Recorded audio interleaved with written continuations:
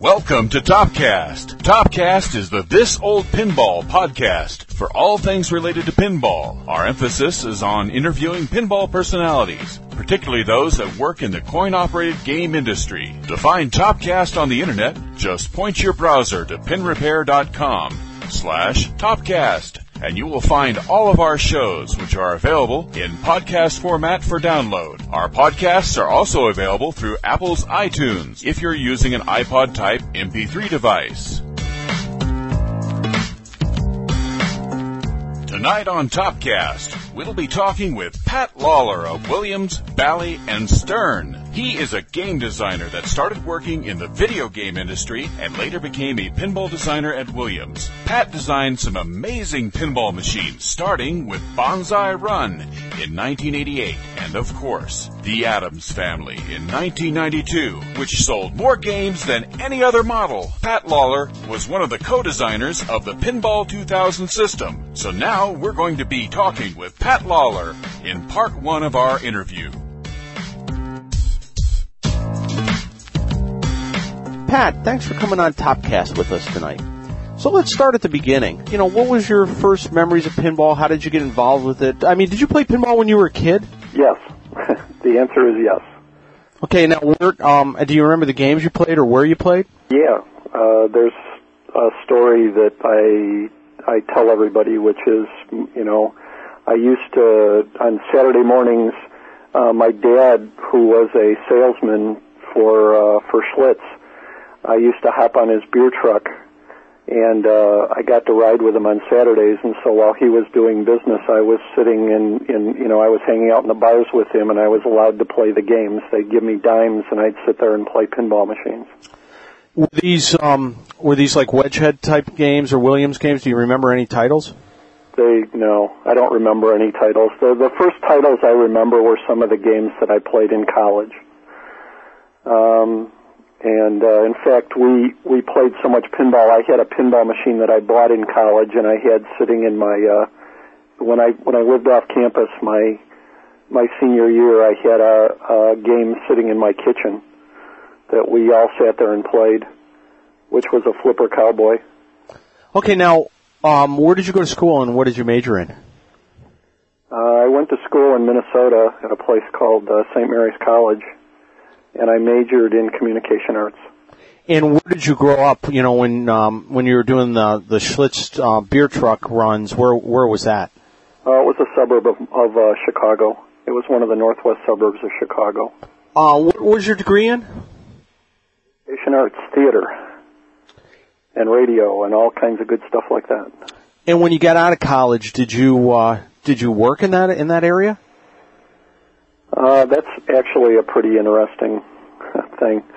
I got out of school, and one of the first jobs I had out of college was I went into radio, and I did the disc jockey thing, and I got tired of not the station that I worked for. The checks weren't always good on Friday, so I got kind of tired of that gig, and I ended up being a manager in a large auto center. I was a manager in the shop.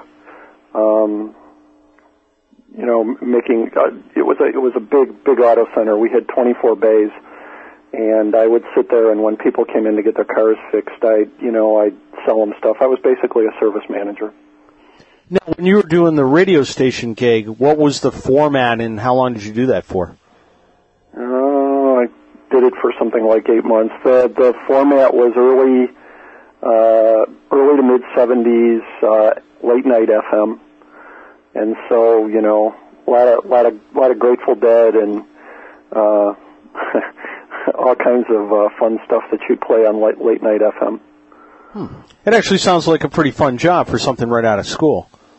Yeah, there was nothing wrong with the job other than the checks weren't any good. And I probably, had the checks been good, I probably would have stuck with that instead of going to work doing the other thing. But doing the other thing, the money was so good that it was pretty hard to turn down. Now, how long did you do the service manager gig for? 7 years. 7, and now what got you out of that? What got me out of that was absolute and complete burnout of dealing with the American public. It's an incredibly stressful job if you have anything to do with dealing with customers all day long, and then multiply that by the fact that your job is working on their cars, and the American public is pretty certain that everybody that touches their car is a crook. So it's a tough environment to work in, but it was for me a great foundation in a bunch of different things. One of which was dealing with other people, and one of which was learning how different, all the different people who worked for me, because I was the manager, had different strong points, and that came back to play a lot later when I was in the game business. Now, during this time, were you, while you were doing the service manager gig, were you playing pinball or thinking about pinball, or was it just not even in your mind at this point? Yeah, we would go out on, like everybody else back then, we'd go out and hang out in the bars, and whatever games were there, we'd play, and throughout the 70s, I would sit there and I would play pinball wherever we went. The rest of the group would be standing there drinking, having a good time, and I'd be in a corner playing pinball somewhere. And then near the end of that time was when the big run-up in video happened, which was in 1980. And so I was like everybody else. I was happily sitting there playing Space Invaders and Pac-Man. Now, what happened to the flipper cowboy from college? It's like a Blues Brothers joke. When I got out of college, I badly needed some stereo stuff, and so I traded my flipper cowboy to a guy who actually at the time was working for Sony, and I got some stuff out of him for the game. Okay, so now 7 years pass as the service manager, and you're burned out from that gig. Now where do you go? Basically, I went into hiding for 3 months, and I refused to do anything. I was terribly burned out, and I got up one morning and I said, it sure would better be good if I got a job. And so I looked in the paper, and there was an ad in the paper for computer programmers. When I'd been in college, one of the things that was sort of a secondary pursuit at the time was I had taken computer programming, and I had taken it back when you had big decks of cards that you punched, and you would go and you would learn how to program in Fortran on machines that took up a whole room. And so I saw an ad in the paper for somebody. They were looking for somebody who could program in a business environment on one of these machines. And so I said, well, that looks like a pretty good, interesting way. Maybe they'll hire me. So I called. I got an interview, and they said, you can program on this old machine we've got. And I said, of course. And they said, okay, you're hired. And I went to work there, and I lasted there for about a year, and this was in 79, 80, and I kept getting calls every day from headhunters, and the headhunters were basically trying to move you into different jobs so they could make a bundle of cash on their end. But there was a huge need at that time. There was a huge growth going on in computer programming. And finally I got mad at one of these guys, and I said, don't bother to call me anymore unless you can get me a job in video games.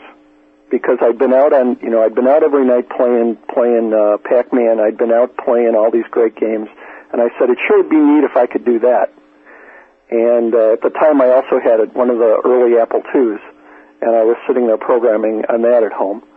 And so the guy grumbled a little, and he hung up, and a month later he called me back and said, I've got you an interview at a video game, a group that's associated with Bally, named Dave Nutting Associates. and I went and interviewed with them, and after 3 interviews, I got a job there. Now, when you were messing around on the Apple, were you just doing BASIC, or were you doing 6502 at that point? Both. And were you any good at it? That's debatable. I was good enough that I was able to show the people at Dave Nutting the stuff that I had done on the Apple, and that was basically what got me the job. Now, were they at Nutting? Were they having a hard time filling positions with this experience? They were an interesting group. They had gone through the very, very earliest part of the video run-up at that point. They had a small shakeout internally. They were also the people, Dave Nutting and his partner, Dave Fredrickson, were also the people that had done for Bally, the Bally Arcade home system. And so they were looking for people. They had decided that programmers were one thing, but what they really wanted was creative people. They were sort of a forward-looking group. While everybody else in the world was desperately just trying to hire programmers, they believed that if they had creative people, they could they could build things that were very sellable and made a lot of money. And they were also forward-looking enough that they had tools that other people didn't have at that point. They had made tools where you didn't have to be necessarily the top-notch killer dog programmer in the world. They had sort of separated it to a mid-range kind of language thing that they internally, in a humorous sense, called V'ger, and which allowed you to very quickly manipulate animation on a TV screen. And this was 1981. And so, that they were doing some pretty bleeding edge kind of stuff that wasn't necessarily, just assembly programming. And it was a really good environment to jump into and get to do things. So basically, they had set up kind of a flash, if you want to put it in today's terms, kind of like a flash environment that somebody could come in without a ton of animation experience, but had a good creative touch and make something happen. That would be a crude approximation. I mean, you still had to know, in a very real sense, how to program an assembler. You had to know how to program V'ger was a form of Forth. If for anybody who's out there who would remember a language called Forth, which is an extensible language that you basically create on your own, building on top of other things that the language has that are keywords. And then they created an animation system with that. And so you could sit there and you could very quickly have objects running around and doing things.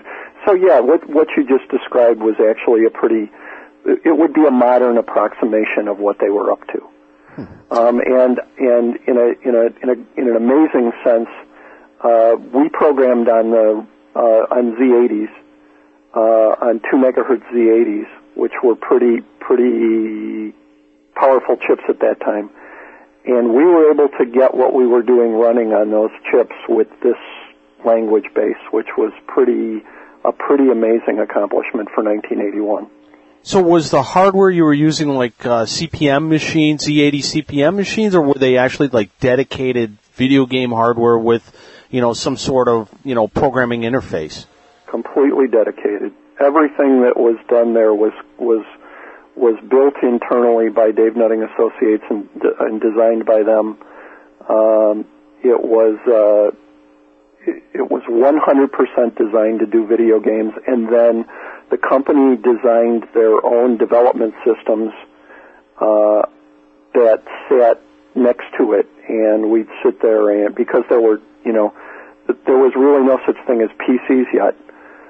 So you had to do your own development. So basically you had one box that was running the Z80 which had the development system on it, and then you had the game system, which was the target, which was the same exact system that you could download into. Okay. Now, what was your first job there? I was a programmer. Yeah, no, I mean, what project? I was sort of a guinea pig, which was interesting. They gave me a couple of things to model and hack and do. One of them was a rather humorous thing where I put a giant spider web on a screen and had a bunch of spiders running around on this spider web, and your job was to get the hell off the spider web. But that was just a programming exercise to see how fast that they could push the language, what they were doing. The first game that I worked on for them was a game called that ended up being called Demons and Dragons, which was basically what all games were back then. It was a 2D game. There was a castle. There was a fair maiden in the center of the castle, and there were a whole bunch of evil bad guys trying to burn the castle to the ground. And so I basically got that game done. We made samples of the game,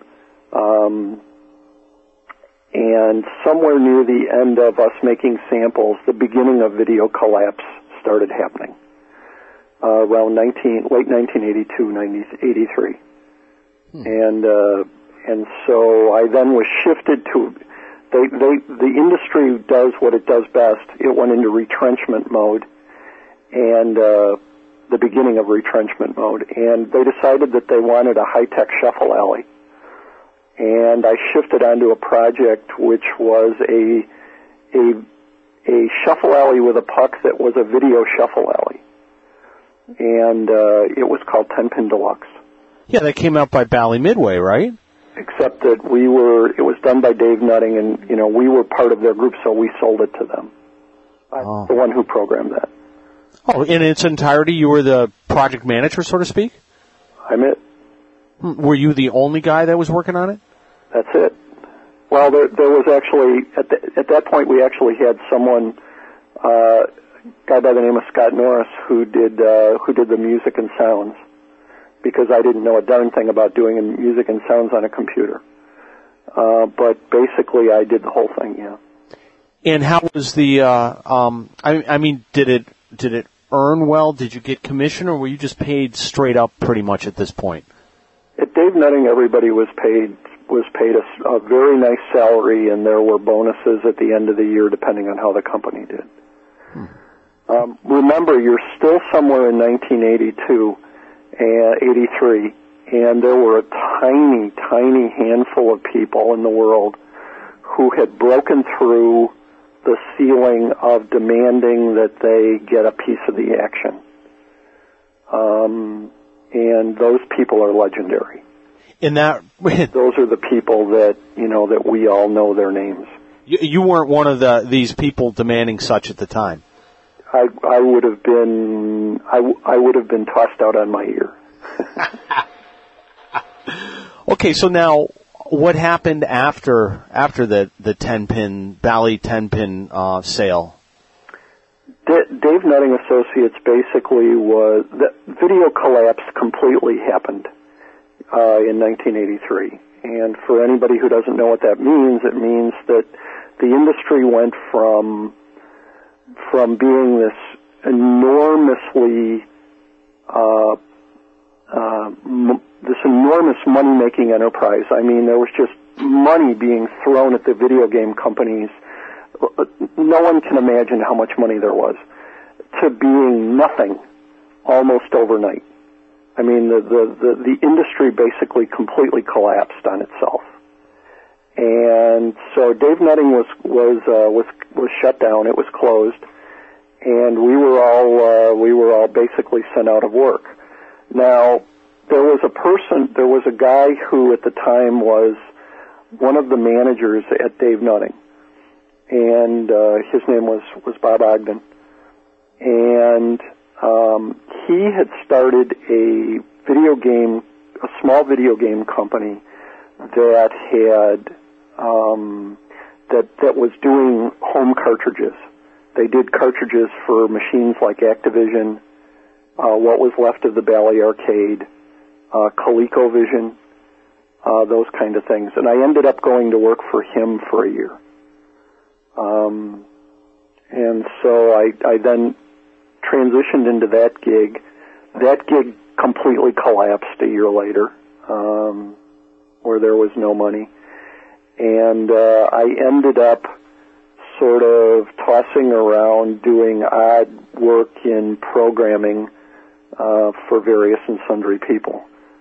And finally at that point, I ended up working with a person I had worked with at Dave Nutting at a small company on the western suburbs of Chicago called Nuvatech.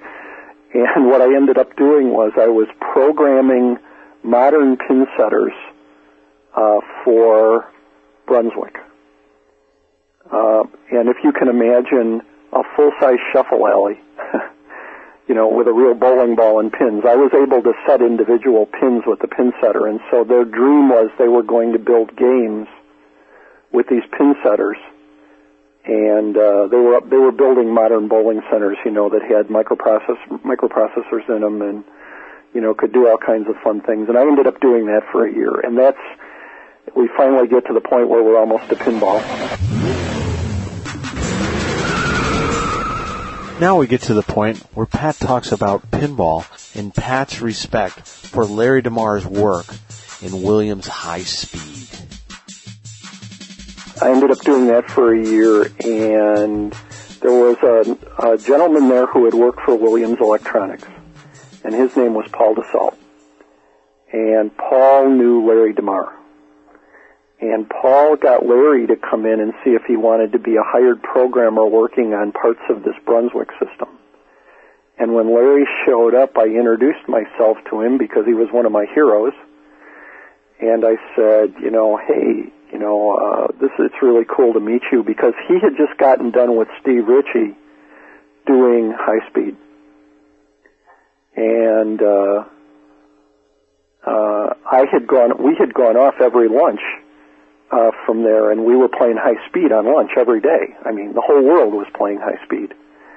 And here I was getting to meet the guy who had programmed it. Yeah. And I said, this is really cool. I worked in the game business. I've got this crazy idea for a pinball machine that has a vertical component in its back glass. And he basically said, let's go build it. Wait, before we get too far into this, how did you know, did you know Larry because of, Defender Stargate type fame, or did you know him just strictly from the high speed stuff? All of that. How did you know it was Larry? Because it's, you have to dig to get a name at this point in time. People aren't putting their names on, well, I guess Stern was doing that a little bit, but people weren't even putting designer names on playfields. Right, except that I had known of him and Eugene when they did, Stargate and Robotron, because at the time I'd been in the business. I had never met them, but I knew who they were. I knew the names. And then when I went to work at Nuvatech, Paul DeSalt said, Larry's the guy who did high speed. And I said, oh really? I know who Larry is. I've heard of him. And so that's how I knew who he was. So when Larry said, let's build this, at this point you were not with Williams, you were basically going to just present this idea to them? Well, actually, it was stranger than that.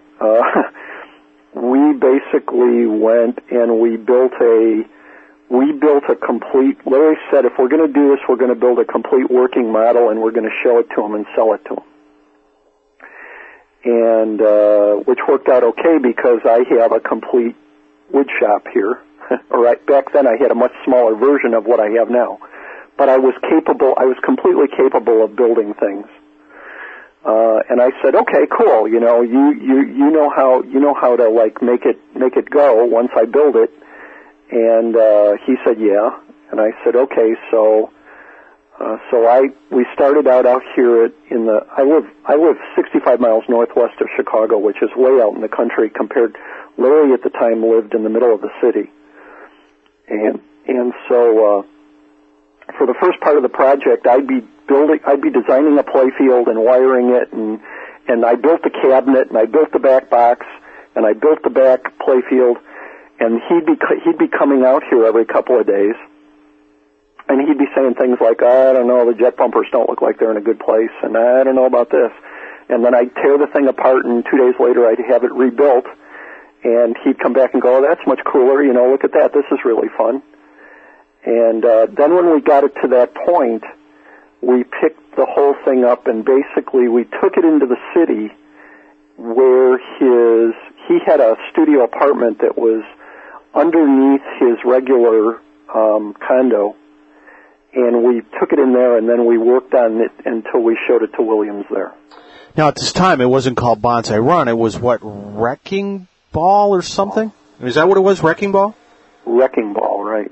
Right, yeah, because I saw a picture of a much different Larry in front of Wrecking Ball, and it was kind of interesting looking. Yeah. Well, it was kind of strange. We had this great concept. It was fun to play with it. Nothing at that point was set in stone other than this is a cool concept. Williams, how about if we got it to the point where we could demonstrate it, basically, where we could demonstrate that the concept was a viable concept. But it wasn't really a playable game per se? It was playable. Larry went, he programmed it to the point where you could stand there, you could press start, it played music, you'd flip at it, it would make sound, it would play, it had rules in it, the ball would get picked up and taken to the upper play field, you could flip it up there. Now, I imagine you're using like Williams System 11 hardware that Larry had gotten from work, right? Actually, he didn't get it from work. What he did was, he went to a distributor, and they had a whole bunch of different games, and he picked up a pinball machine, brand new in the box. We brought it back, and we completely stripped it. What was the game?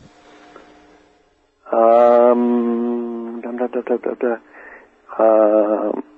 trying to think of the name of it. It was wait. Let me guess. Game. Road Kings. It was Road Kings. Yeah. God, what? Road Kings, brand new in the box. I took all of the pinball components out of it and remounted them all in Wrecking Ball, and then Larry took the boards out of it and made it all go. Now, you're building playfields in your home shop? Yes. So, how are you handling inserts, or aren't you worrying about that stuff at this point? Well, the inserts, I would sit there and I would hand cut the cutouts for the inserts. At the time, I basically did it in a really, crude fashion. I would sit there and I'd mark around the insert with a pencil, and then I'd cut out the shape, and then I'd sit there and glue the insert into the wood. And I did that for the whole playfield. Now, inserts came from Larry, knew Steve Kordek, and he asked him very nicely, could we get a couple of handfuls of inserts? And Steve Kordek said, sure, no problem. Here's some boxes of stuff. And did anybody at Williams, other than Larry and maybe Kordek, know what you guys were doing? Yes. The guy at the time who was head of engineering's name was Ken Fidesna, and Ken also knew what we were up to. And everybody was okay? Sure that we were doing anything that was going to be worth anything, but then again, Larry already had a reputation that preceded him, and so when Larry said, this is an interesting idea, I think you guys ought to pay attention, they said, okay, we think this is an interesting idea, we better pay attention. Yeah, Larry kind of had this reputation with the WizKids thing where he would develop games on the side and then sell it to Williams, so this was just kind of an extension of that? Yes.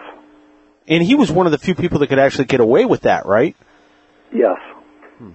So that presented no problems, obviously for you because you weren't on the inside, but Williams was totally okay with this whole concept. Well, they didn't know anything about the game yet.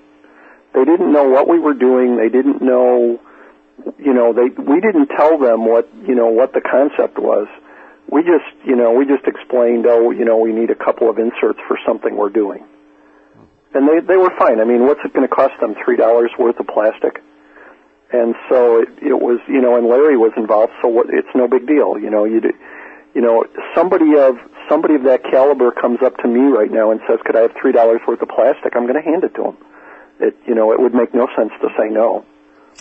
Now, was Williams doing this with anybody else? I mean, were there any other designers or potential designers that were doing similar projects on the side? No. Okay. No. This was and I wasn't a pinball, I wasn't known as a pinball designer then. I mean, Larry was taking it on faith that I was showing him, that I could do this. And so, I had been in the business, but had I ever done a pinball machine? The answer was no.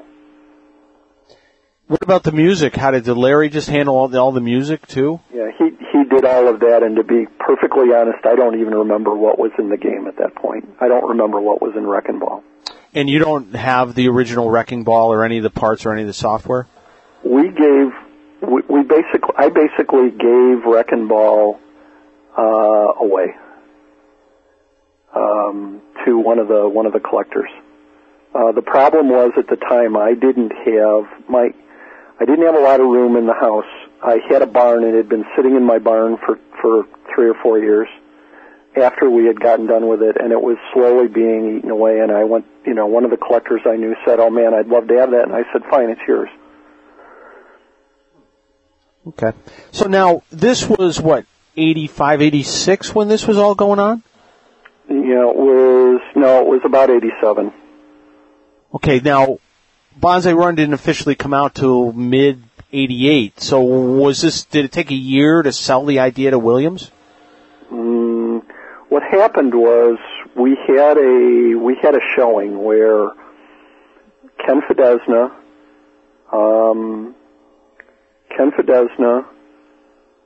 Neil Nicastro, and Steve Ritchie were invited to come see what we had built.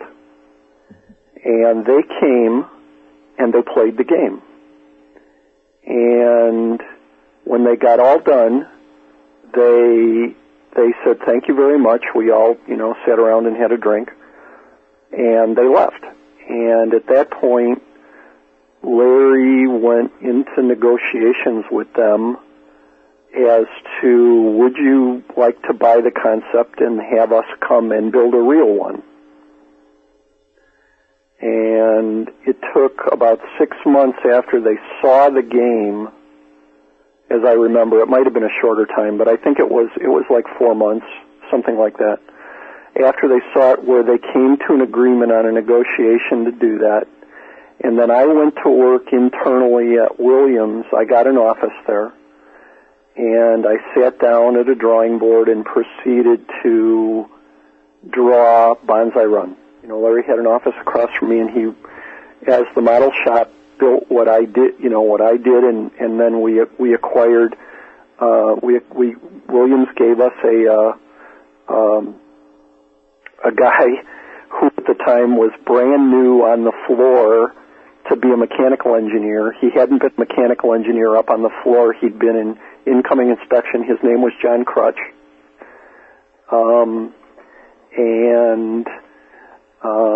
So we went to work doing that. You went from a guy that was running a service department at an auto center to more or less this creative pinball guy in really a fairly short span, and you really didn't have you really didn't have a history of this creative thing other than what you did in school and a little bit of the DJ thing. It's kind of amazing that you made this transition. Yeah, interestingly, I sort of spent my whole life growing up designing games and being a game geek, which I suppose served me well later in life. Yeah, but you really didn't, I mean, what you told me earlier, I didn't get the game geek feeling from you at all. I mean, yeah, you played some pinball, you played some video games, but everybody was playing pinball and everybody was playing video games at this time. I mean, were you doing something differently than everybody else? I guess not. Yeah, because I mean, everybody was, that time, I mean, this was all new. I mean, and like you said, 1980 when the video game thing came, I think, you got extremely lucky being, with the job with Nutting, but yeah, everybody was playing in that. So, I mean, you really, you had a little luck going with you, and then you combine that with your style to really kind of pull this all off, which is really interesting. I was there was one other thing I did in there which, sort of gives you an idea where I was, though. In 1978-79, when the very first they were called home computers, but they were just microcomputers, were available, I ran out and spent the ungodly sum of $600 to buy a machine called an Ohio Scientific, which was one of they came out somewhere around the same time as an Apple II. They were 6502 based.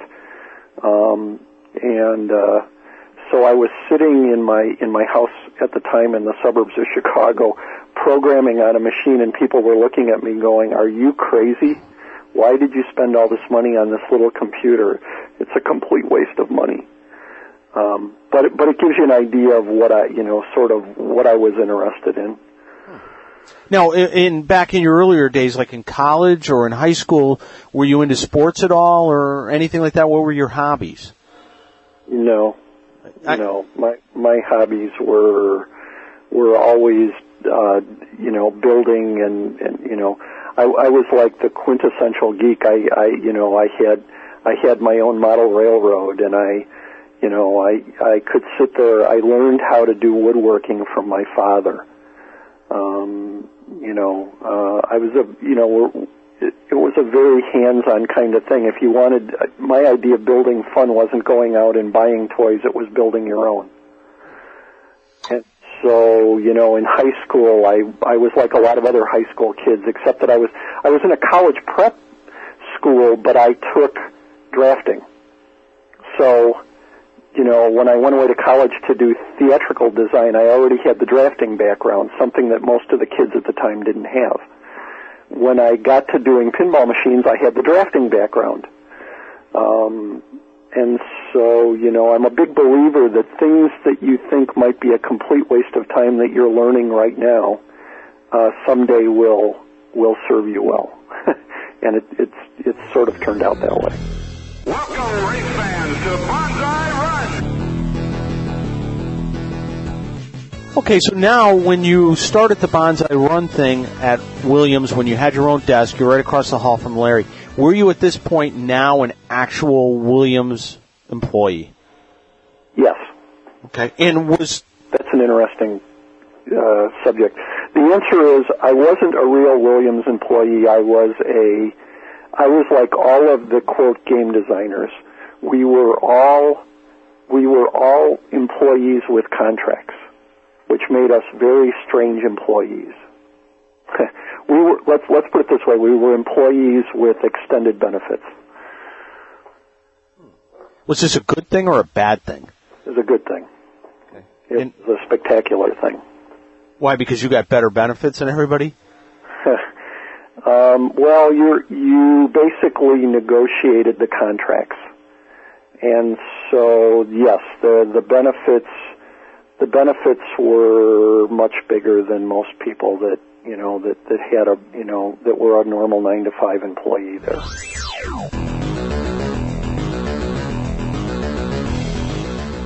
So now, how did Bonsai Run come from Wrecking Ball? Why did it change to this motorcycle theme? Became Bonsai Run. We were really fishing around for a theme, and I would be on my way to work every morning in my car, and I would I'd be trying to think, what can this game be? What can this game be? What can this game be? And then one day, one of the guys who had seen the game, who was at the time head of the art department's name was Mark Springer. And Mark came in to Larry, and he'd done a bunch of roughs. And he said, "Hey, look, this game would be really cool if you turned it into a motorcycle game." And so Larry looked at it and went, "This looks pretty cool." And so they showed it to me, and I went, I certainly can't come up with anything better at this point. Sounds good to me. And so it became Banzai Run. What was wrong with the original Wrecking Ball theme? Internally, nobody liked it. Nobody liked the construction theme. They all poo-pooed it. And so, the way that things got done at Williams was if you were a very, very powerful game designer, which I wasn't, you could convince anybody of anything. Steve Ritchie could convince anybody that he was going to do the coolest thing in the world, and they just let him do it. But I wasn't that far yet. And so, I wasn't in a position to convince anybody of anything. And, as a group, people were meeting going, "What do you think of this? What do you think of this?" And so basically when they came up with the Banzai Run thing, they said, "Great, go, do it." And that was sort of a subtle agreement that was acceptable. Now, how hard was it to make this transition from video games to pinball? Did you find this thing as a new pinball designer an easy transition? The answer is it was an easy transition with more work than you can possibly imagine. I had played so much pinball when I was in college, all the way through the 70s, all the way through the beginning of the 80s, that playing pinball wasn't a problem. Okay? There was no problem with me sitting down and understanding how a machine was built. I picked all of that up in a really short amount of time. The hard part is like any other discipline. You have to be willing to put in all the time it takes to start to understand the nuances of why something's good and why something's bad, and why a shot is good and why a shot is bad, and why is this clunky and why is it, whatever. And it wasn't just me doing this alone. I mean, Larry DeMar would come in and he'd stand there and he'd go, this thing over here just doesn't feel right. You need to do something to fix this. Okay? And Larry is very good at instilling in people that if you put in, which I already did, but if you put in the work and you are talented, you will learn what it takes to do this thing.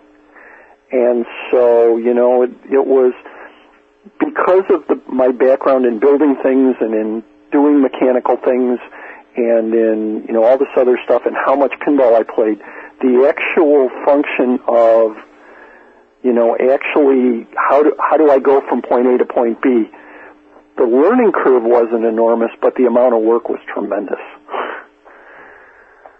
Because, until you've done something once, you don't know what it is you don't know.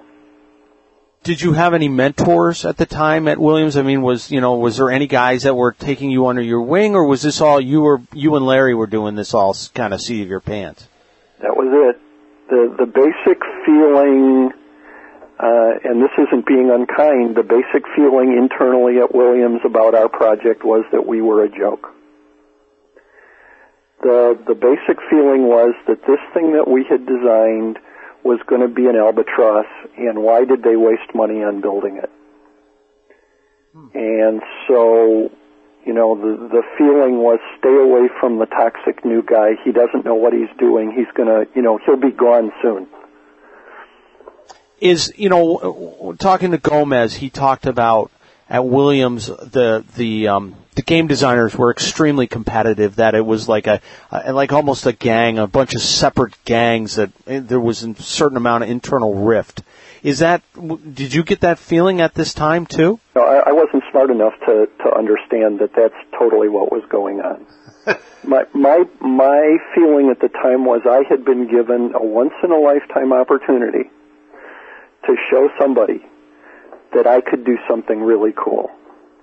And I was going to be darn sure I didn't waste that once-in-a-lifetime opportunity. Well, you didn't waste it. But on the other hand, when the game went to market, that only sold 1,750 units, which was probably low even at that, well, certainly at that time. How was the final project accepted by you, as you saw it, by the company and by the public? Interestingly, but one of the reasons that Bonsai was brought internally was, even back then, the industry was casting around for a way to increase the price of pinball, increase the price per play of their games with the players. And when we tested Bonsai Run, we put it out on play at 50-cent play. At the time, all the games were a quarter. And in our test locations, we were able to show that the game would make somewhat more money at 50-cent play than it would make at a quarter. And the whole idea was the game cost more than a regular pinball machine, but it also earned a little more. But it didn't earn enough more. And so when the game came out, the operators looked at it and said, "Wow, it looks like twice as much work for me. There's two play fields there." And it sure is fun. But we're not quite sure what we ought to do with this.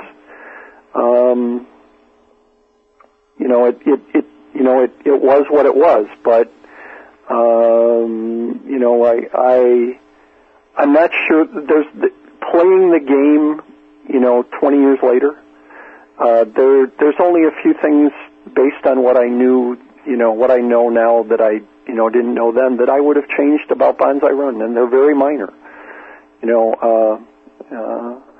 And I think for what for what we tried to do and what we tried to accomplish, I think it turned out okay. No, I think it turned out great. But since you brought it up, what were the things that you felt should be changed now that with this added knowledge you have of 20 years experience? They're really minor things. They're things like, at the time I wasn't smart enough, because we did Bonsai Run internally and basically in 9 months. And I was learning. I was learning all these little nuances that you needed to know how to to whatever.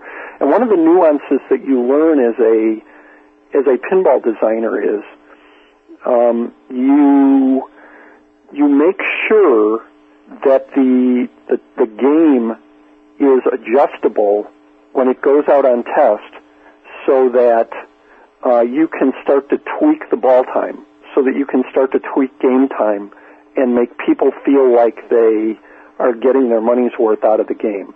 And that's a fine line balancing act that you learn with time. I didn't know enough at that time to do things like make the outlane posts adjustable. Okay, the game, if you look at a Bonsai Run, the outlane posts aren't adjustable. And no one would ever do that now. Okay, no one would ever try and do that kind of thing. Why didn't Larry mention that to you? But we didn't. I didn't know any better. Huh. And so the game had a pretty low ball time normally, which everybody was really thrilled about because it made a lot of money per minute. But I just didn't at the time, that was something I didn't know any better.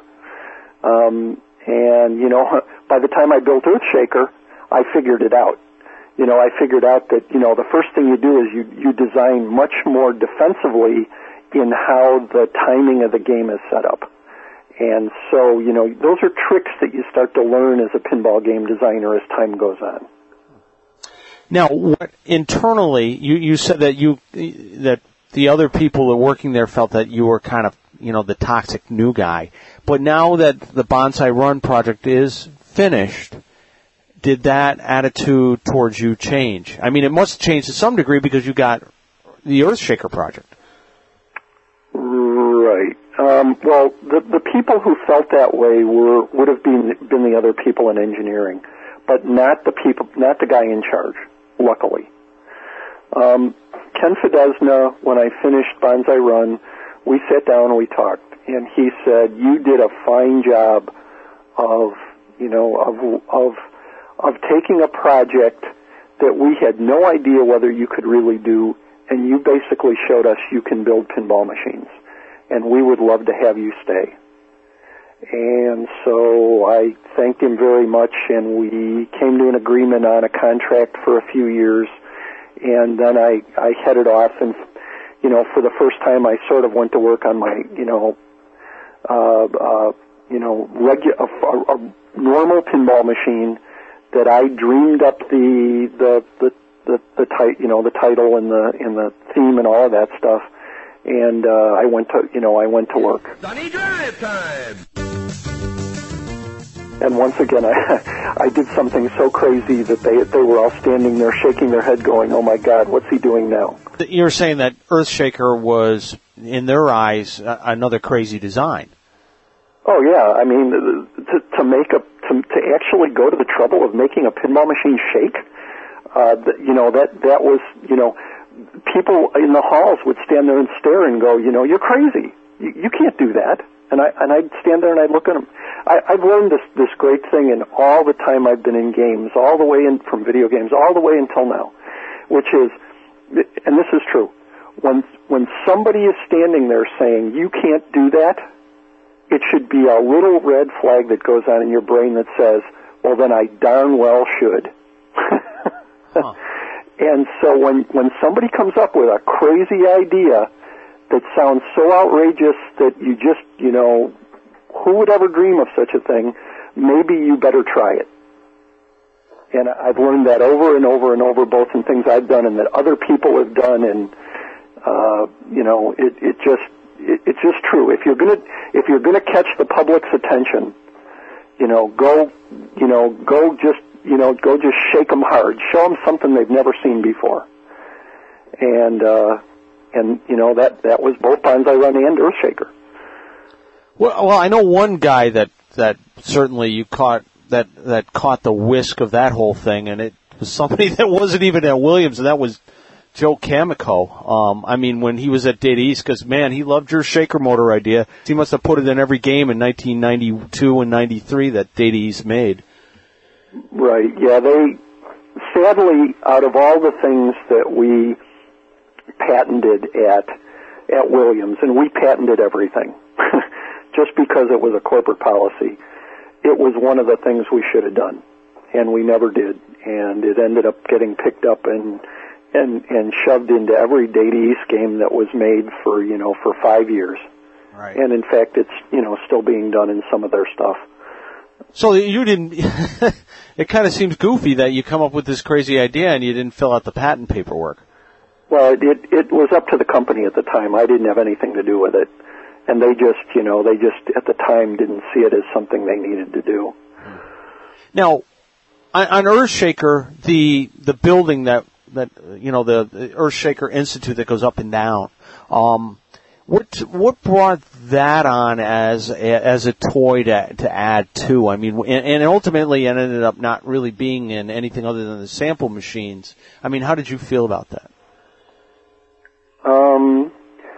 Okay. I had gotten done with doing I was really into, I had seen, and I'll be perfectly frank with you, I had seen how Steve Ritchie had done high speed. And high speed, and I've said this publicly in talks that I've given to people, high speed is a watershed game in the history of pinball. And the reason that high speed is a watershed game in the history of pinball is because the game tells a story. Up until that time, there was no pinball machine that had ever been made that went to the trouble of taking you from point A to point B to point C, telling you a story as you went, and then at the end playing out that story in spectacular fashion. It was a little bit like he had taken a video game and brought it along into pinball.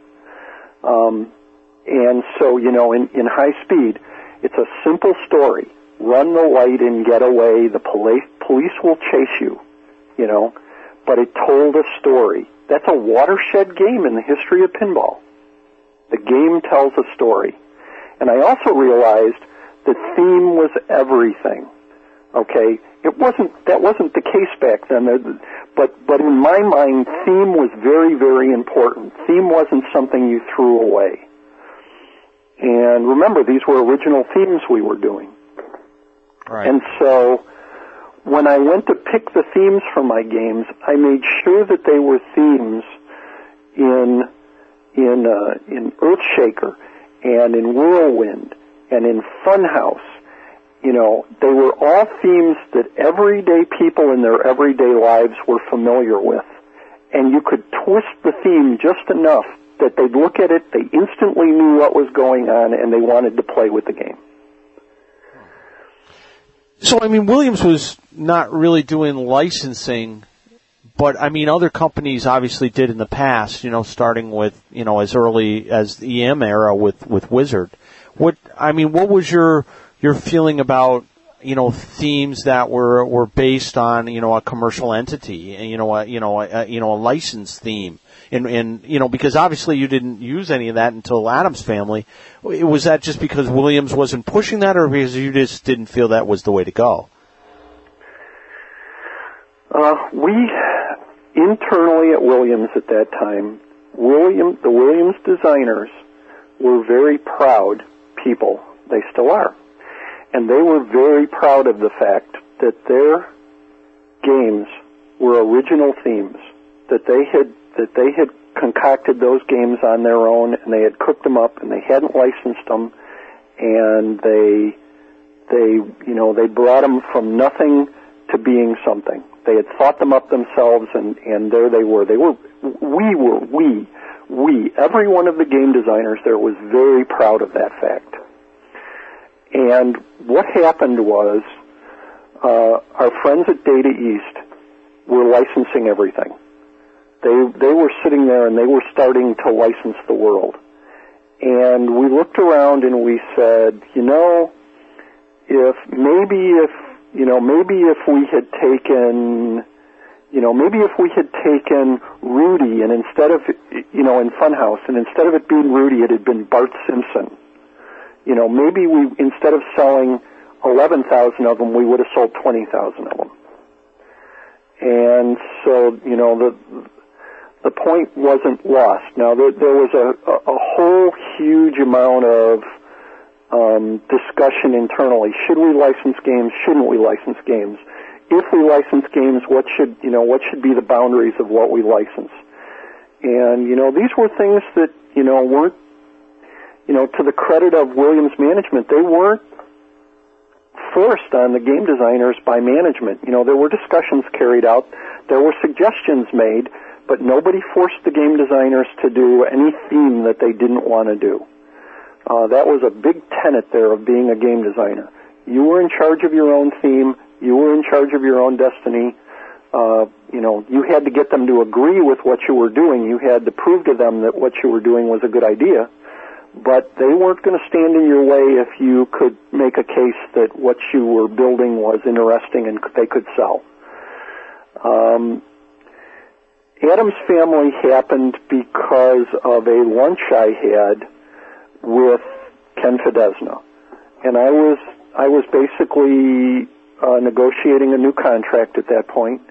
I had gone to lunch with Ken. Ken had said, hey, the people, there are these people in Hollywood who are doing an Addams Family movie. And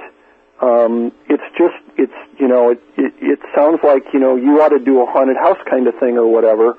And would you be interested in Addams Family? Well, golly, Addams Family was one of my favorite TV shows when I was a kid. Okay, it fits my personality perfectly. The whole family's warped. And so, I said, wow, that's great. And I ran down to to Roger Sharp's office and I said, "What's the deal with this Addams Family movie?" And he said, "Well, it's already been dumped by one studio. It's being picked up by another studio, but I'll make a couple of calls and see what's happening." And so we worked through it, and I ended up licensing Addams Family.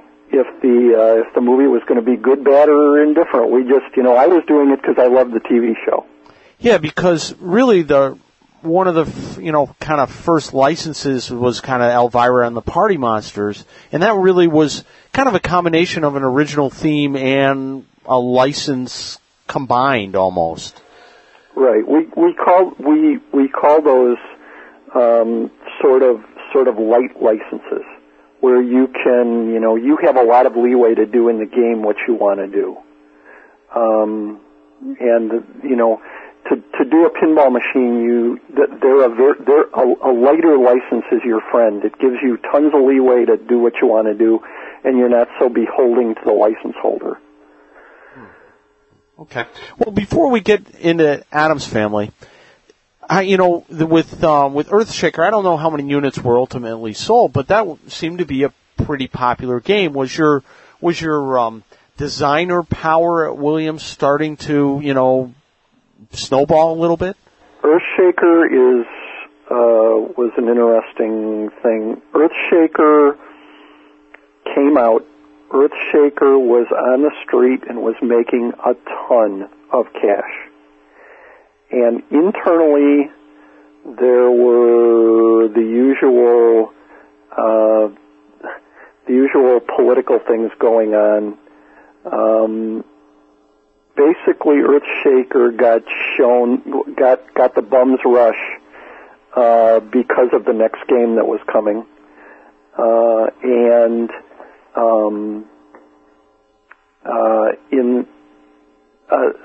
a year later, something happened that was sort of the defining moment of me being there. They had sold something like 3,000 Earthshakers. I don't even remember. It was in that area. But at that time, we weren't selling that many games. 3,000 wasn't a bad run. It wasn't a great run.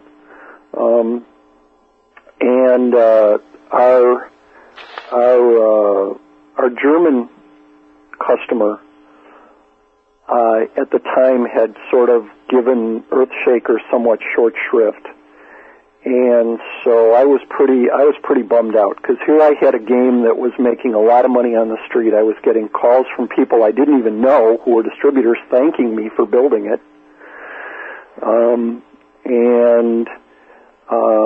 it sort of got bumped off the assembly line. And a year later, our German distributor walked up to me at a trade show.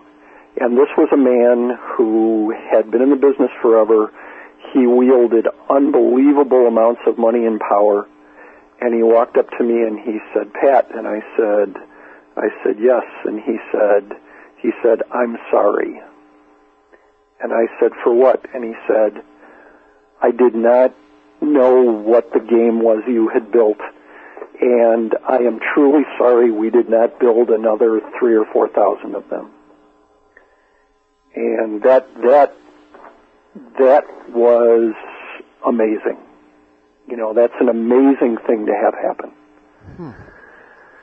But it sort of set the stage for the games after that, because once they realized they had screwed up on the first one, the next one's got to be easier and easier.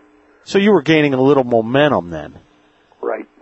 Now, but you got some things in Earthshaker that were kind of unusual for the time. You got a real back glass. Well, maybe that wasn't that unusual, but it was a mirrored back glass, so it was somewhat of an expensive thing. My belief at the time, and somewhat still is that there are some elements of pinball that are sort of defining, and I wanted a mirrored back glass. And so off we went to find somebody who could do a mirrored back glass. Yeah, probably not. It's an expensive process, and probably, cost you some money in the design, right? Right. And the Earthshaker Institute, which ultimately got dropped. Now, was there any story behind that? Just that, they, at the time, it was They weren't, they were building the game. They weren't sure if, how many they were going to sell. They were nervous that it had the shaker motor in it. All of the operators going to look at it and decide that it's a horrible idea. We shouldn't be doing this. I mean, they saw this as being way out on the edge. This was to the management there. This was bleeding edge. Taking a chance of putting this strange stuff in a game. And, the building that went up and down, well, that building doesn't do anything with the ball. And so why do we have it in the game? Well, it's part of the ambiance. It's what makes the game fun to watch and do its thing. Oh, well, we can't afford stuff like that. So they allowed it to stay in for the first 250 games or 300 games. And then they took it out. And they were nice. They got me to agree that there could be like a kit if you wanted to do it, on your own. You could add it to the game, although they never really sold any kits, so. Uh-oh, looks like rain.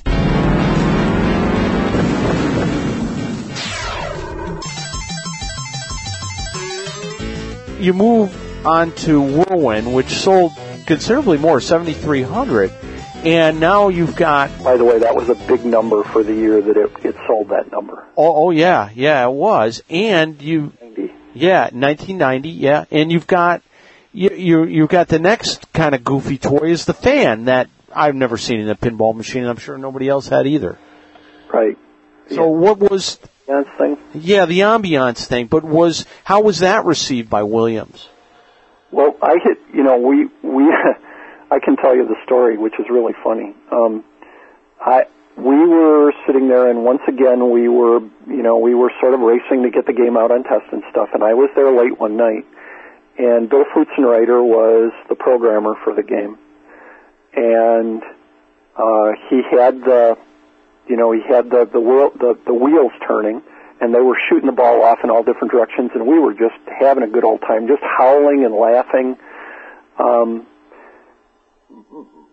You have to understand that, once again, people had internally told us that doing spinning wheels on a game was a bad idea. We shouldn't do that because there's always a problem of getting the wheel level in the play field. And the operators hate it because, when we build them, we don't have a good way of getting them level. What happens when the wood is thinner or thicker, and, on and on and on. Well, the mechanical engineer that worked with me, John Crutch, I went to him and I said, here's the big concern. The big concern is that this spinning wheel, that had been in, a bunch of Bally games and things, they could never get it right at, they were always putting shims and stuff under it on an assembly line. And he said, no problem. We can adjust it underneath the play field.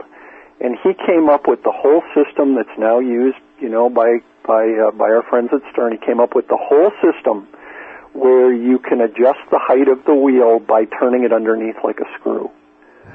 And I was the one who said, let's take the three wheels and let's make them big gears underneath so they're all geared to each other. So there's only one motor. And then we molded them out of plastic. They were individually adjustable to the play field.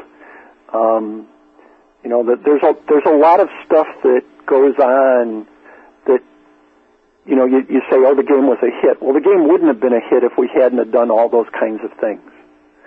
That there was a lot going on there that was really sort of pushing the edge of where we were going with those kind of things.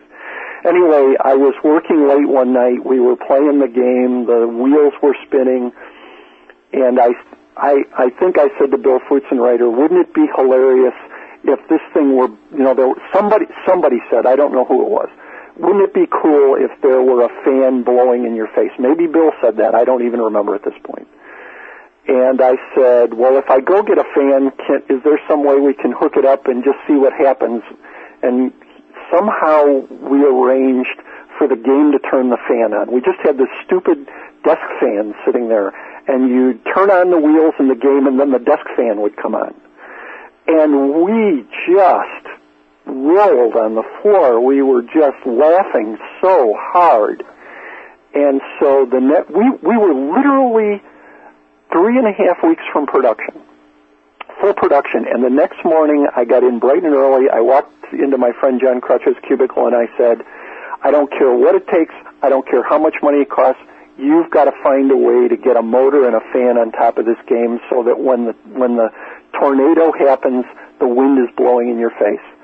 And everyone went to work like deranged maniacs for the next 2 weeks, calling vendors, calling motor people, calling fan people, and basically made it happen.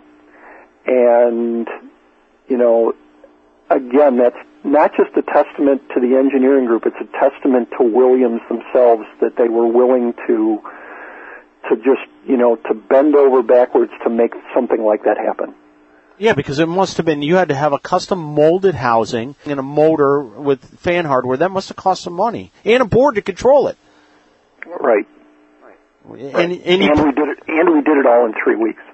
And you did it as a new, kind of, this is only your, you know, basically your third game, so you're not wielding a big bat there yet. I was doing better. The software guys, like for Earthshaker, you didn't have Pat, you had Mark Benichu, and on Whirlwind you didn't have Larry either. Why didn't you get Larry on your games? Larry was off, you know, doing other things. He had negotiated with Williams to do a new operating system, and he was in the process of starting to work on the new operating system, which he was very happy to do. And so I was off working with other people. One thing that I always found interesting, I back in the late 90s, we were bringing container games back from Europe, and I got a Whirlwind that the three spinning wheels on the playfield weren't motorized, but instead had a solenoid with a plunger that would pull in with enough momentum that it would spin the wheels. Now, obviously not as well as a motor, but it was using a plunger and solenoid assembly. Why that approach on some games? I do know that there were some German laws about the motors had to be approved by their approval agency. That there was some big deal about motors, and it's entirely possible that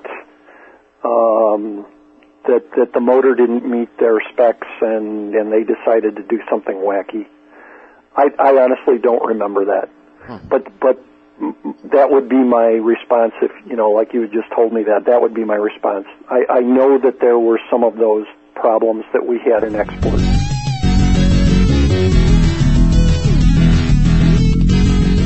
This completes part one of our extended interview with Pat Lawler, the pinball game designer for Williams, Bally, and Stern. Please join us for our upcoming TOPcast episode, where we will continue this interview.